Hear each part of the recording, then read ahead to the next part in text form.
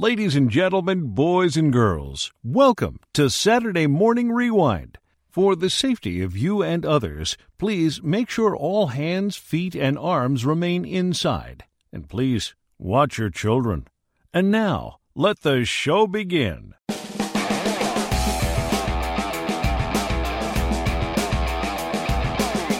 Welcome to Saturday Morning Rewind, a show dedicated to the love of animation and feeling like a kid again. So let's go back in time to when cats defended Third Earth. Sword of Omens, give me sight beyond sight. A masked duck protected the streets of St. Canard. I am the terror that flaps in the night. And knowing was half the battle. Yo, Joe! Let's go back with Saturday Morning Rewind and your host, Tim Nidell.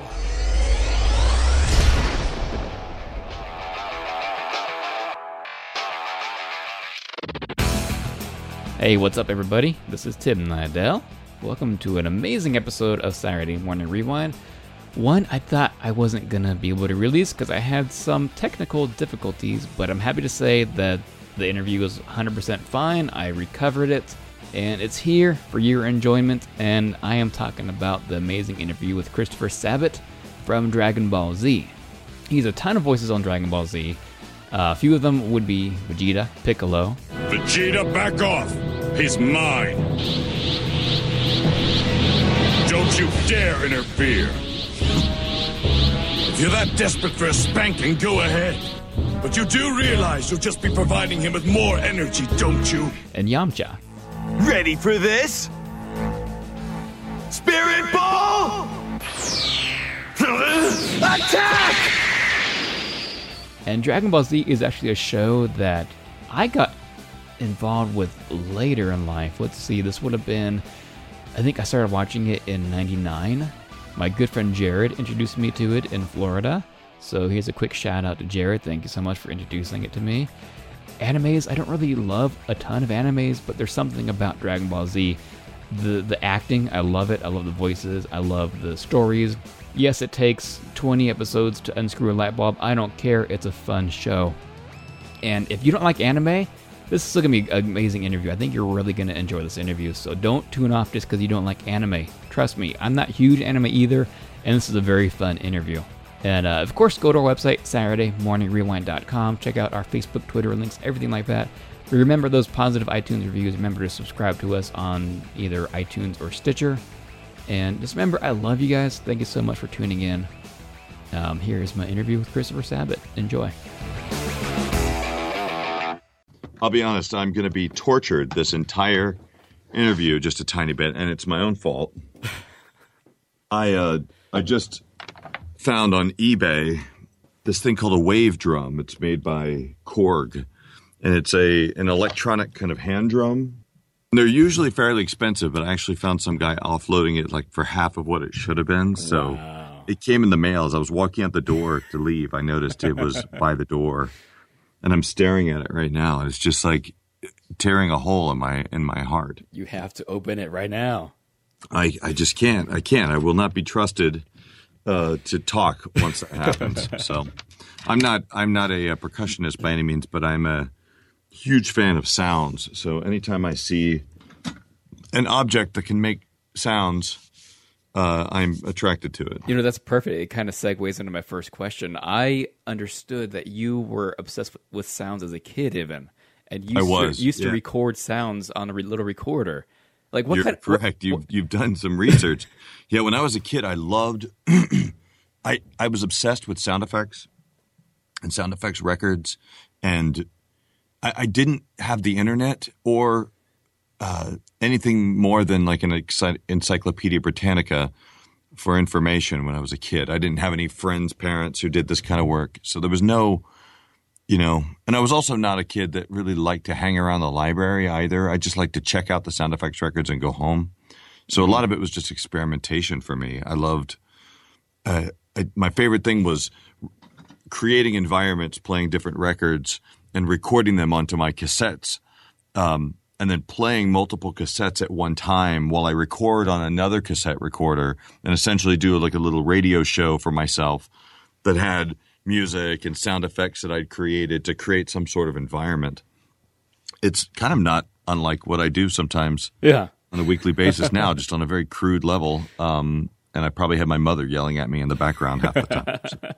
It's funny because I told the story here before on the podcast, how I was the same way as a kid, but I used to take my little recorder, actually, it's a big handheld recorder with the microphone connected to it, and I used to record cartoons. And I would record my favorite characters, and then I would go to my bedroom and pretend like I'm interviewing them, and I would edit in their answers with my questions from their TV shows. And you, like me, probably wish you could go back and find those tapes. I've looked, yes. I've looked so many times. How epic would that be? I know. I've told people that if I had a realistic wish from a genie, like if you couldn't say, I want all the money in the world or I want world peace or any of those glamorous things you could do, they said, no, you could just have 3 wishes. One of them would be to get back all of the little projects I did when I was a kid. Mm-hmm. And the other one would be just to get back everything I've ever loaned to anyone.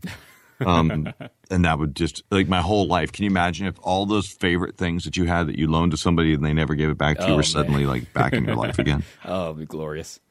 Did you ever see that guy who did the internet video of him interviewing himself after 20 years? No, I haven't.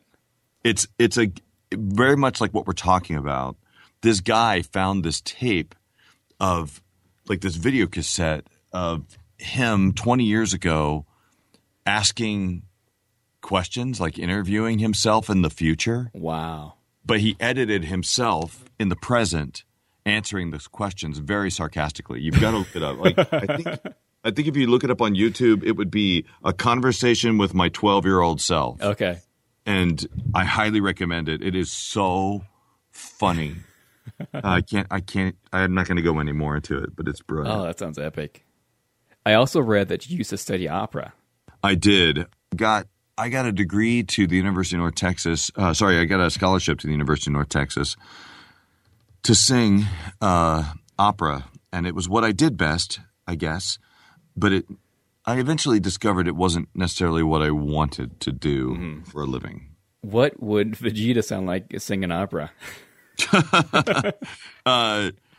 That's funny. I had to explore that in one of the movies recently because the Resurrection. It was the Battle of Gods. It was the first new Dragon Ball movie in a long time, and before we dubbed it, those people who were lucky enough to see it in Japan were messaging me saying, "Hey, Vegeta sings in this. Vegeta sings in this," and I was really genuinely worried because the Japanese voice of Vegeta, his name is Ryo Horikawa.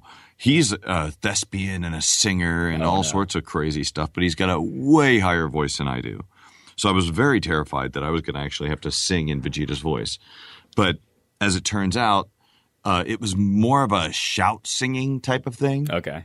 And I always believed that Vegeta never spent much time singing in his life. So in that movie, I got to explore what would happen if he actually had to pretend or at least force himself to sing. And it was a very loud ordeal, and anyone knows that as the bingo song. And it's really more singing. It's like, bingo! That would be his idea of what singing might be. Because he's never had a lot of joy in his life. Exactly. You have to have so I doubt there have been times where he just decided he was going to sing. Maybe when he was younger and he'd killed a bunch of people, he was happy there you with go. that. There you go. But I kind of get the impression that he's had hemorrhoids his entire life, so he's had a pretty crap life, so he wouldn't be singing very often. And I also read that you're somewhat of a gamer. I am. Is less of a gamer in its traditional sense when you're speaking. When I think of a gamer, I think PS4, Xbox One, PC gamer type thing, which I used to be a lot heavily into years ago. But now it's tough with the kids. I have kids, it becomes tricky because I can't play stuff that's too violent in front of them. Then by the time it's time to go to sleep, I'm exhausted. I know. But I have been managing to kind of sneak some time in, and I do a lot of gaming on, my phone. I feel like we've all become gamers thanks to the iPhone. Yeah, no kidding. But I have found a lot of great games I'm able to play, like on planes and things like that. Recently, though, I guess last year, after the success of one of the movies, the guy who plays Goku in Dragon Ball Z, his name's Sean Schemmel, he sent me, for whatever reason, he was just in a good mood, a custom gold PlayStation 4. Wow. And 2 custom gold controllers that said 9001 on them. Wow. And I've since been taking that console with me to conventions now with a little games case that has a monitor built into it, and I've been playing more than I ever used to. Yeah. Problem is, the first game I launched into after a long time was Fallout, and it's almost impossible to get out of it. Yeah, no kidding. That game's addictive. No, it's bad, and I don't get long enough to play it to where I get sick of it either. I kind of jump back into it and go, oh, wait a minute, how do I play this again? And I spend the first 30 minutes just kind of reacclimating myself to the world. So yeah, I haven't been as intensive a gamer as I have in the past, but something remarkable happened. My daughter, Hero, the 5-year-old, has discovered that she likes video games because I've been slowly introducing her to them. And that's going to save everything because she actually likes to play video games a lot. Oh, yeah. There you go. There's your excuse to play video games. Exactly. So we've been playing Little Big Planet quite a bit. Oh, yes. That's a good one for a little 5-year-old. Yeah, it's true. And the thing is, she finds the campaign a little bit too scary because this current Little Big Planet is a little dark. So what I end up doing, like any sucker dad does for his daughters, is I stay up late for hours making levels that we play the next day. Oh, look at you. Yeah, I know. Something Vegeta would never do. No, he wouldn't even take his son to the park. He would put the demons into the game so the kid would be, exposed to the demons. Yeah, he would plug the controller into an electric outlet so that his son would be shocked every time he touched it just to become more powerful. All right, so Dragon Ball Z is such a huge, iconic show. Tell me how you got involved with it. It is a crazy story. I wish it was something cooler than this, but oddly enough, I was playing in bands in Denton, Texas, going to school at University of North Texas. I just decided I don't want to be an opera major anymore because they were telling me things like you shouldn't stay out late, you shouldn't drink a lot of alcohol, you shouldn't smoke cigarettes, you shouldn't talk a lot. And these were all things that I kind of wanted to do because I'm a freshman in college. So I thought, this isn't the life for me. So I switched my degree to radio, television, film, and then got into all the insane things that you get into when you're a freshman and sophomore in college. And along the way, I met a lot of people playing in bands. And there was this one girl who was married to a guy I played in a band with, and her job was to rotoscope the early episodes of Dragon Ball Z. It was when Dragon Ball was on, network television really, really, really early in the morning, like 5 o'clock in the morning. And it was so heavily censored that she was the one who had to change beer to kind of a purple color to make it grape soda, or she's the one that had to turn hell that's written on Gaz and Mez's shirt into HFIL. And I used to joke with her all the time about how I want to see all the footage you remove. That's the only thing I want to do. I didn't know much about even what show she was working on. But she had contacted me out of the blue and said, hey, you spent years in working in radio and you do voice stuff. And I said, well, yeah, yeah, of course, sure. She goes, you should come up and audition for this Japanese cartoon that I'm working on. I was like, sure, of course. So I go up there, I audition, and I get the role of Yamcha. He's, if you're familiar with Dragon Ball, he's one of the coolest characters. But this was in a Dragon Ball movie when Yamcha actually was a good character. And we did a dub for this one film. It was a direct-to-video cassette thing called Sleeping Princess and Devil's Castle. And I didn't know what I was doing, and I don't think they did either.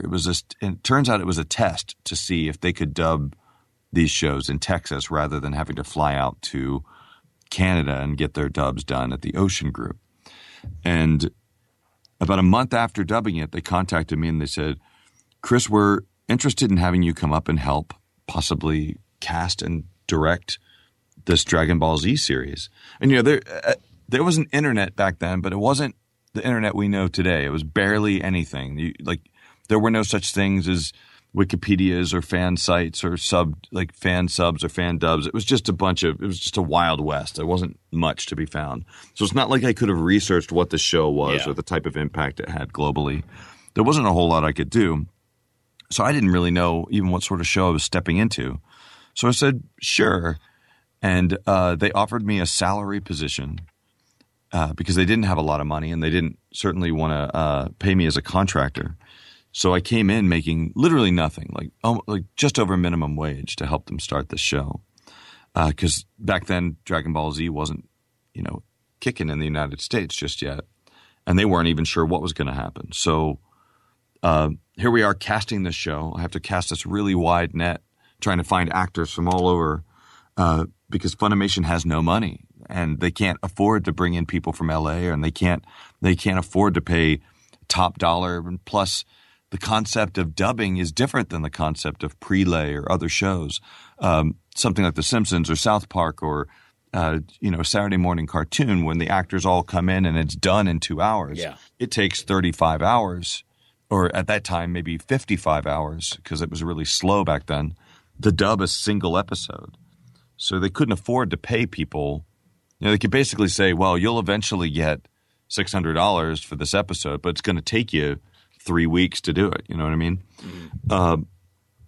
So I'm having to cast all these people, and I had no idea what the show even was. So as we were casting it, we were trying to find voice replacements for the Canadian cast that had done about 60 episodes of Dragon Ball.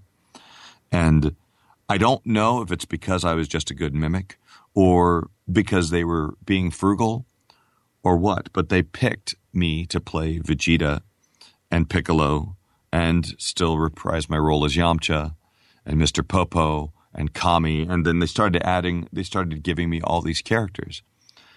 And I'm going to venture to say that part of why that happened is because I have a relatively low voice. And it was very hard to find people with low voices or with a wide range. And they kind of gave me all these roles. And I had no idea what the impact of these roles were eventually going to have on my life and my career. And that was 16, almost 17 years ago. My goodness, wow. Sorry, that was a long-winded story, but I just sort of stumbled onto it. It was one of these things I had no idea what I was accepting and how important that was going to end up being. And I'm sure voicing any kind of anime where you have to dub your voice and fit your lines into their mouth movements, that's got to be tough sometimes. It was really hard, especially back then. Now, it's still tricky, but the technology is so much better with the digital kind of interfaces we use now and the digital recording techniques where we're able to very quickly jump around or punch quickly in to certain sections or we have all these tricks we can do now to make it a little bit easier on ourselves. We can preview it really quickly. But back in those days, we were recording to a computer, but it was slaved to a really large digital beta deck. It was called a 3/4 beta, actually. There was like an older type. The video cassettes were about the size of a MacBook, and it took 20 minutes. It took almost as long to play the episode as it did to rewind the episode. So we were working on this equipment that was really slow, really cumbersome. So we didn't get as many takes. And if you did, it took you a lot longer to get it right. And it kind of wore you down a little bit. It wore the directors down. And sometimes you're just like, that's fine. Let's move on. Let's move on. It's good enough. And you've been voicing these characters for so many years. Do you ever bring them home with you? Do you ever have weird dreams about these characters? It is funny. Like, people can tell when I have voiced Vegeta because I just am angrier when I play him. I leave the booth angry because all you do is just wind yourself up and you're pissed off the entire time. It could be for 4 hours, 5 hours in a row. And when I leave, I'm mad. And sometimes it really does rub off on me. My wife will say, "You recorded Vegeta today, didn't you?" I'm like, "Why do you ask?" And so I really have to kind of decompress a little bit after playing that character. Lately, it's been pretty fun because in the newer iterations of the show, the past 2 movies, he's been angry, but they've been doing something interesting with this character where they're turning him into a better, kind of more kind of funnier character. They're putting him in awkward situations. Nice. And his humor is less just kind of blanket angry, and it's just kind of embarrassed angry. Other, like Piccolo, I always, like, if I want to yell something at the top of my lungs, like at a concert or across a room or something like that, I always use his voice. It's always like, yeah! That's always the voice I use for those situations. And Yamcha's the voice I use when I talk to my kids a lot of the times. Yeah. Because I always raise my voice for some reason when I'm talking to my children. Oh, who doesn't? Come on. I know, just my pitch just goes up into my head, and I feel like I'm going to scare them if I speak in a low voice. Although both of my daughters know I have a low voice, and whenever my daughters imitate me, they always go like, "My daughter talks like this." So, I mean, you could be Batman with that voice. Possibly. Yeah, there've been so many Batmen. I'm not sure I would even want to take on that role. It's a huge responsibility. Yeah, no kidding. But my next interview is going to be with Kevin Conroy, so I'm looking forward to that. Oh, he's amazing. Like, really, like, just the experiences that the guys in Los Angeles have are pretty incredible, because they are just surrounded by so much stuff that's happening. In Dallas, we really have to fight a little harder for what we get. Yeah. We don't get as many productions here. We get a lot of anime, but we don't get as many video games. We don't get as many network cartoons and things like that. So we have to dig a little deeper. It is a shame, but at the same time, like, I actually really enjoy reading commercial stuff. I love industrial stuff. I like getting somebody's boring copy about their business and being able to read something for Hewlett Packard that sounds really cool. You know what I mean? I know it's stupid, but I get a kind of a thrill out of reading stuff in a beautiful way. Turning beauty into from crap. Yeah, just taking something that should be really boring and knowing instinctively how to read it in a way that's interesting. It can be a challenge, because sometimes there's a lot of run-on sentences, or there's lots of fragments, and trying to find just the perfect way to read it in the quickest amount of time that can make your client happy. Tell me about voicing fight scenes. What is that process like? Well, it's always shocking to people when they first have to do it. But it's strange. I feel like I could virtually get into a fight and win if I only had to make the sound to make the fight. Because like a trained boxer or a martial artist, I can pretty much tell you what the sound of anything sounds like. What's weird is I've never been in a physical fight in my life. Like, I always will get out of any altercation by talking it out, because I got such a sexy voice. Oh yeah. But normally I've never had to fight anything in my life, but I can tell you what I think fighting sounds like. I can tell you what I think it sounds like being hit in the stomach. I think I know what it sounds like to kick really hard to somebody's head, but then again, I've never seen it happen. Well, you can at least freak somebody out by just doing those noises before you get in the fight. Sure. The one time I actually almost was in a fight, I kind of had to use a little bit of the technique that I always knew I would use if I ever ran into that situation. I could tell it real quick. I'm in Winnipeg, going to a convention, and I'd played a joke on some people at a convention where I dressed up in a frog kirigumi, or it's one of those, like, it almost looks like pajamas or something like that kids wear at anime conventions. And I dressed up in one of these and put a mask on my face and went to somebody else's panel and asked them a bunch of dumb questions. And I got a little drunk at the convention and then walked back to my hotel, and I forgot that I guess you get so used to being at conventions where people dress crazy that you don't even think about the fact that that's not entirely normal, walking around a city. And I walked through this kind of gang of people, and I could tell that it was just about to go down. And am I allowed to swear on this show at all? Oh, you can bleep it out. I'll bleep it out. Go ahead. But yeah, these guys, I could tell as I was walking up, they looked at each other and I go, all right, this one. And they start moving towards me, and I walk up and I go, I'm a f***ing frog! And they all stopped. They backed up, and they let me pass. This one's too crazy for us. We'll kill the next one. Oh, wow. That's ridiculous. Wow. Yeah. So if you ever get into a situation, like you're a Vegeta version of a frog, self-defense 101. There you go. Be crazy. Wow, that's hilarious. Dragon Ball Z is known for a lot of crazy stories, a lot of crazy lines and situations. Do any of those really stick out to you? Or like any moment when you read the script, it's like, what am I going to be doing? It all was weird to start with. The cool thing about working on the show, Dragon Ball, was that we didn't have all of the elements. So I didn't necessarily know where the show was going to end and what was going to happen to these characters. So I kind of experienced things as they were going along. So here we are in a really tense part of the series, and then they cut to a driving school episode it's Piccolo and Goku going to driving school, and that killed me. It was the funniest departure from the series because I didn't know, like, are they going to continue with this?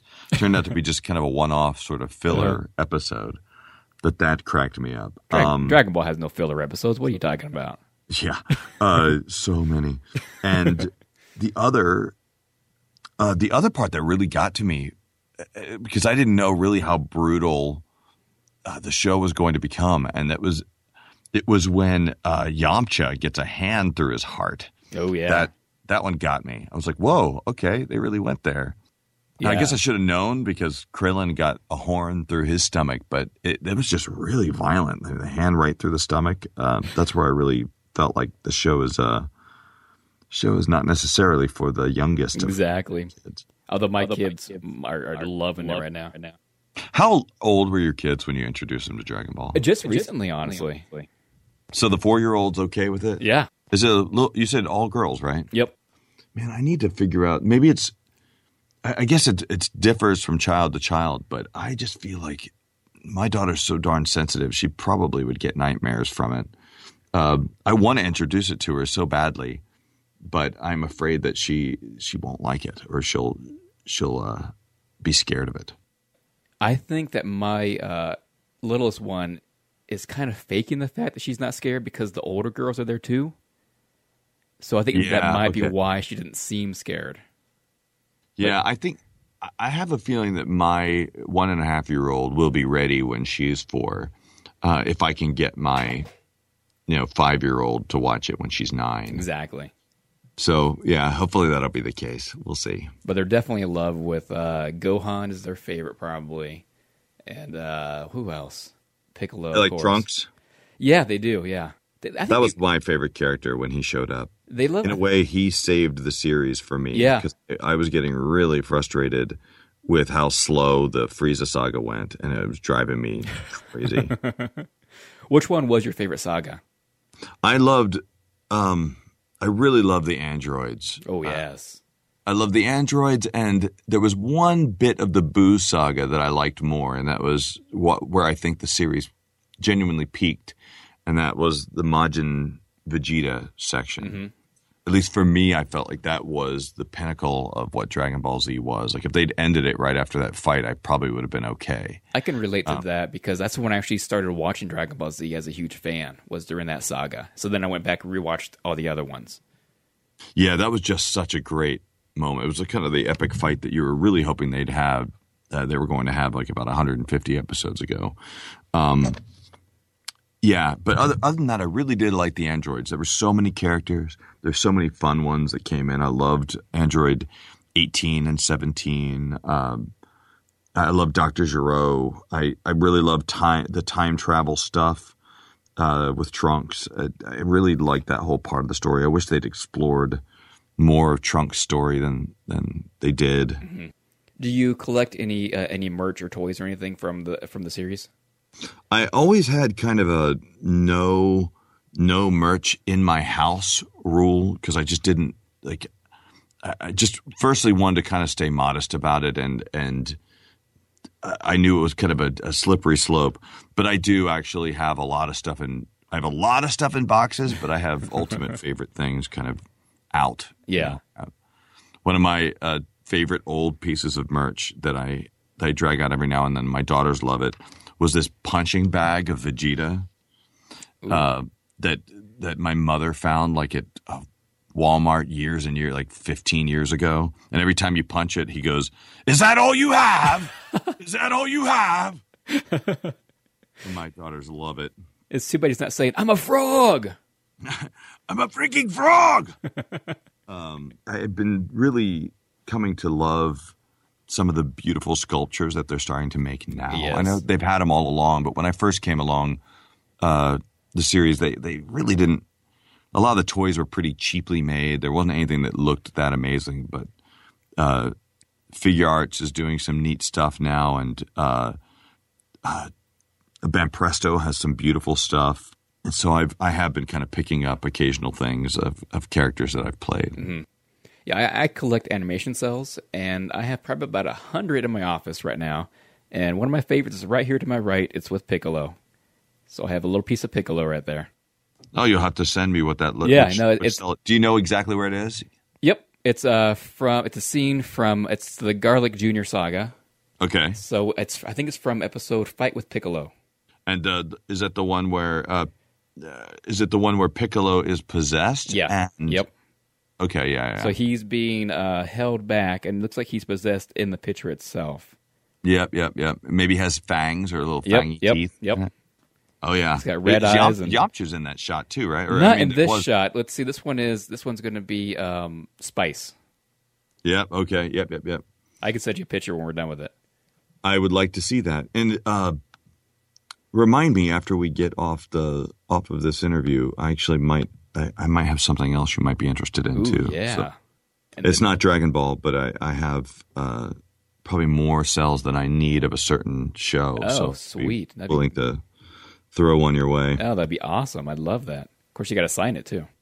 Well, of course. And if you ever make your way to Montana, you got to sign this one too. Oh, that's where you're at in Montana? Yeah. That's, I think, that is the only state in the United States I haven't been to. We'll see. A perfect reason to come up here. Yep, I've got an excuse now. Why don't they have like a Montana Con or something like that? I'm sure they do. I mean, the closest one to me is in Spokane. That's about 4.5 hours away. Do they call it Spokane? They should. And they missed their opportunity on, Chaka Khan, but... Wow. Okay, so let's do some random questions. I'm going to throw some random crazy questions out there. Not super crazy, just, off Dragon Ball Z. If you could voice any cartoon character ever made, past, present, and there's no consequences, like you're not taking somebody's job or anything like that, who would you want to voice? And it doesn't matter if you're in the voice range or not. If I could, I know this doesn't sound, this may not be the answer you're looking for, but if there really was one person where I could have done that job, and I would really enjoy doing it, I would love to have been the movie trailer voice. I'd love to have been Don LaFontaine. Oh, yeah. That's a great answer. I was always obsessed with the trailer voice. And it's funny how he parodied himself before he died. And now it's you just don't even hear that much trailer VO anymore. Like he made it to where it's hard to do that trailer voice unless you're doing it as a joke. Oh, yeah. So he kind of like basically said, "Hey, I invented this and I'm going to destroy it before I leave so no one else can have it." I actually did get to hear him work once. Really? And I was in a control room where he was working. He was doing a phone patch. And I really did learn a lot from just listening to him because it's the problem people have when they try and do an impersonation of him, or they go, "Oh yeah, the movie trailer guy," and they go, "In a world," or whatever. They try and lower their voice as low as they possibly can. And the one thing I took away from that session was that it wasn't that his voice was so incredibly deep.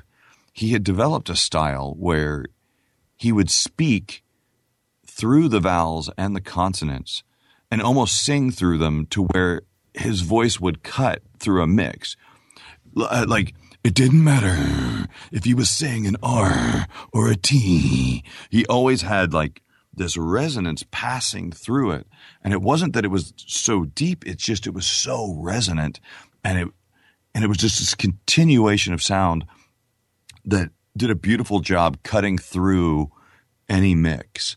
And I've used that technique on other things before, and I've used it when I'm directing to coach actors out of something that a type of voice that I don't like, or if I want them to try and do something different, I'll usually give them some advice to say, hey, connect the sound all the way through your voice, connect it all the way through vowels and consonants. And I learned that from listening to him work. Mm-hmm. What's the last movie you watched in the theater? Man, I get to see so few of them now. Let's see, I actually have seen a number of movies. I guess the last one I saw was, come on. I haven't seen one recently, and I'm dying to go see Cloverfield. Oh, yeah.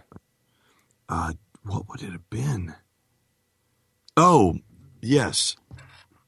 The last movie I saw was the most recent Coen Brothers movie, Hail Caesar. Oh, was that any good? I love the Coen Brothers. Yeah. My favorite movie of all time is Raising Arizona, and I absolutely despise the movie. I just found no joy in it whatsoever. Oh, man. Was it the first time that they disappointed you? Well, it was one of their "we're doing this for us and not for you" kind of movies. Okay. They have some divisive movies like that. I think Inside Llewyn Davis, I think, was another one, or Killing Llewyn Davis. I forgot what it was called.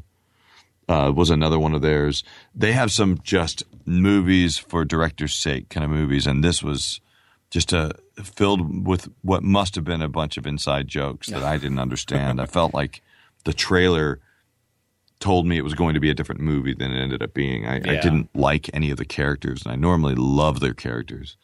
And it just nothing grabbed me at all. I might get crap for saying this, but I kind of get the same feeling from recent Tarantino movies. I loved the most recent Tarantino. I haven't seen that one because I've been disappointed lately. Oh, man, this goes back to the beginning. Okay, good. The Hateful Eight is brilliant, just brilliant, and it is so violent and so well written. It's it's his most perfect film he's made since, probably, I'd say it's his best film since Pulp Fiction. Wow. Easily. Good to hear that. He's back then. I love Kurt Russell, so I really did want to see it, but I've been hesitant. Oh, everyone in it is fantastic. Sweet. Everyone. It's just brilliant. Good. I'll definitely check that out then. And the whole movie, you will be on the edge of your seat, and you will not get resolution for a long time too. It's brilliant. It's just, it won't end up it will not end up what you think it's going. Okay, sweet. I got to watch it then. Yeah. I was really happy I saw that. You've voiced a lot of tough characters throughout your career, not just through Dragon Ball Z. If they all got into one giant fight, who would win and why? Well, I would always root for Vegeta. I know it's lame, but he's my favorite character by far, only because I've lived in his shoes for so many years. I feel like I understand that guy. If there was one guy I wish would prevail over others, he's an anime character I played called Garterbelt in a show called Panty and Stocking featuring Garterbelt. I don't know if you've seen it. No, I haven't, no. It's absolutely insane. He's this 8-foot tall black guy who is sort of the Charlie to these two girls, Panty and Stocking, and they're fallen angels who are, one of them is addicted to sweets and chocolate, and one of them is addicted to sex. And they're trying to earn their way back into heaven by killing evil ghosts. And he's sort of the guy that gives them their missions. And it's such a fun show. It's probably was more fun to work on than it even is to watch, but it's definitely something different, and you will have never seen it. It's almost like if they remade the Powerpuff Girls in Japan, and it was the most dirty, offensive thing. I definitely don't play it for your daughters. Yeah, okay. And if there was another show that is totally popular in Japan but has never really caught on here, it's another show I play Giroro in a show called Sergeant Frog. And it's about a bunch of tiny frogs that are from outer space that come to Earth and are stranded because the mothership leaves them there. And so they kind of live in this normal family's basement. And every episode, it's some other plan to try and destroy the Earth, except it just doesn't work out for them. And that one is family friendly. Okay. That one, I think, could be a successful network show.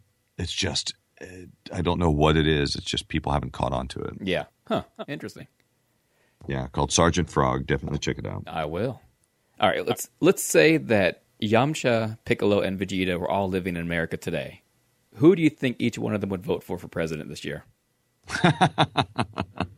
Oh gosh, it's hard not to flavor that.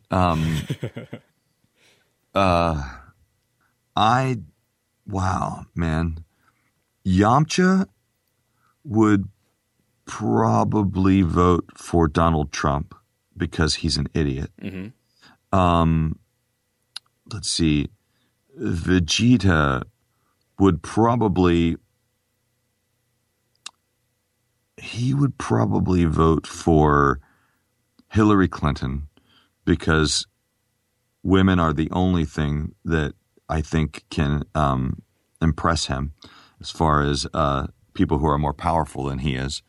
He would also like her connection to big business. Yeah. And, of course, Piccolo being the character I think that resonates, or to me, I feel it closely resembles, the African-American struggle. Kind of his race was kind of eradicated, and they were a peaceful, loving kind of tribal community. And he is really – I think he would be a Bernie fan. I think he would Okay. He'd be okay with that because the Namekians were kind of socialist in that way. Great answers. Okay, so I want to end the episode. You know those online stupid quizzes, which character are you? No, Okay. I haven't – Well, there's a Dragon Ball Z quiz online. It's which Dragon Ball Z character are you? You answer questions, and then it tells you what character you are. So you want to do a quick round real quick? Oh, of course. All right. So answer honestly how you would answer it. How do you stay fit? Is it weightlifting, swimming, I don't need to work out, I'm fabulous, jogging, yoga, MMA, dance, walk around the block, or monkey bars? Let's see. I'm going to say I don't need to work out. I'm fabulous. All right, there you go. What's your favorite type of burger? Triple bacon cheeseburger, organic burger, veggie burger, a fancy $20 burger, protein style with lettuce for the buns, burger from the meat of animal I just killed, no burger, just fries, grilled chicken burger, or a Happy Meal burger? I'm going to have to say a grilled chicken burger. All right. I'm going to be Chi-Chi, I guarantee you. This is already looking bad for me. I can already tell the answers I should have answered. Yeah. Get the character I want, but I'm going to go with honest Gotta ones. go honesty, yeah. If a person was choking, what would you do? You would punch him in the stomach until the food dislodges, perform the Heimlich maneuver, wait for someone else to do something, call an ambulance, teach them the Heimlich maneuver, laugh at their misery, offer some water, offer them medical herbs, act concerned but not really do anything. Wow. I guess I'd attempt the Heimlich maneuver on them. Pick a superhero: Superman, Iron Man, Jean Grey, Green Lantern, Batman, Wolverine, Spider-Man, the Hulk, or Mr. Incredible. Mr. Incredible, please. Good answer. What do you listen to while you work out? The Rocky soundtrack, audiobook, Beyonce, Journey, classical, Slipknot, Daft Punk, Yellow Magic Orchestra, or video game soundtracks? Oddly enough, Yellow Magic Orchestra. Yeah. What would you do if you saw your sworn enemy? Challenge them to a fight, find a diplomatic solution, have someone else defend your honor, walk away, give them a "you're dead to me" look, insult their mama, gather some backup, offer them some weed, charm them until you're friends? I would find some sort of diplomatic solution. Okay. With your glorious voice. Yep. Pick a game. Candyland, Cranium, Apples to Apples, Sorry, Chess, Monopoly, Poker, Twister, Jumanji. Chess, I guess. I hate all those other games. Pick Now, if you'd said I don't know, Dead of Winter, you would add me on that. Yeah. Pick your favorite toy. 90s G.I. Joes, Lego, National Geographic Elements Science Kit, Tyco remote control car, Toys Are for Kids, illegal fireworks, Nickelodeon GAC, Nerf guns, or Beanie Babies. It'd have to be that remote control car. Pick a franchise. Street Fighter, Harry Potter, X-Men, Power Rangers, Ninja Turtles, Mortal Kombat, Buffy, Sailor Moon, or The Muppets. Oh, gosh. Mortal Kombat. Pick a video game console. Super Nintendo, Game Boy, PlayStation, Dreamcast, PC, Sega Genesis, Atari Jaguar, NES, Xbox. PlayStation. Okay. Which British TV personality would you dine with? Mr. Bean, Stephen Fry, Graham Norton, Stephen Merchant, Dylan Moran, Russell Brand, Ricky Gervais. I don't know any. It'd have to be Ricky Gervais. Yeah. But you had me at Stephen Merchant until you said Ricky Gervais. Ricky's hilarious. All right. Yeah, this is the last one right here. Which is your favorite Stanley Kubrick film? Spartacus, Barry Lyndon, 2001 Space Odyssey, Dr. Strangelove, Full Metal Jacket, Clockwork Orange, The Shining, Eyes Wide Shut, and last one is Who? Stanley Kubrick. It would be A Clockwork Orange. All right, here we go. All right, you ready? Yes. You are, drum roll, I'm drumming so hard. Master Roshi. Whoa. Okay. That's not the worst thing ever. No, it's not. It says it doesn't matter what age you are, you feel like a boss. You don't care what others think. You know what makes you happy, and that's all that matters. I wonder what would have happened if I had changed my first answer to just like walk around the block instead. Master Roshi. Okay, I could see that. Like that's not a terrible character to be. No, not at all. All right, man, this has been a blast. Thank you so much for coming along with me. Thanks, man. I'm sorry I didn't get to do that interview with you early this morning. So you're kind of getting a more tired version of me than I wish, but I'm really glad we got to do this, man. Yeah, no doubt. It's a ton of fun. And can I get you to close the episode as Vegeta and Piccolo? What the heck is this show again? Saturday Morning Rewind, I think. What? Why are we here? I don't know. Because they called our agent. Oh! Don't want to piss them off. Anyway, goodbye. Thanks for watching, idiots. That wasn't very kind. I know. Thanks for listening to Saturday Morning Rewind. Please check them out on Facebook and Twitter. And that's all, folks.